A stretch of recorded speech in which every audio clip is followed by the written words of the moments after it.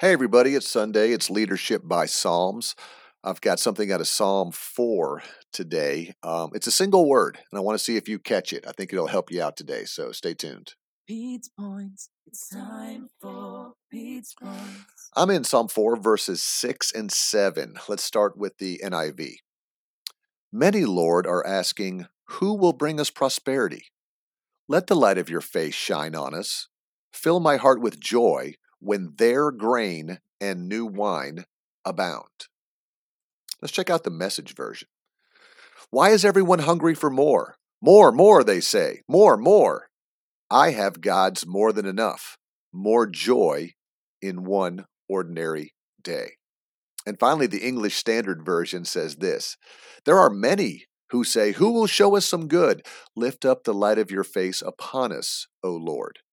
You have put more joy in my heart than they have when their grain and wine abound. I've got all this wine, I've got all this grain, I've got everything that I need to support me, but that still, I get more joy in my heart from the Lord than I do from that.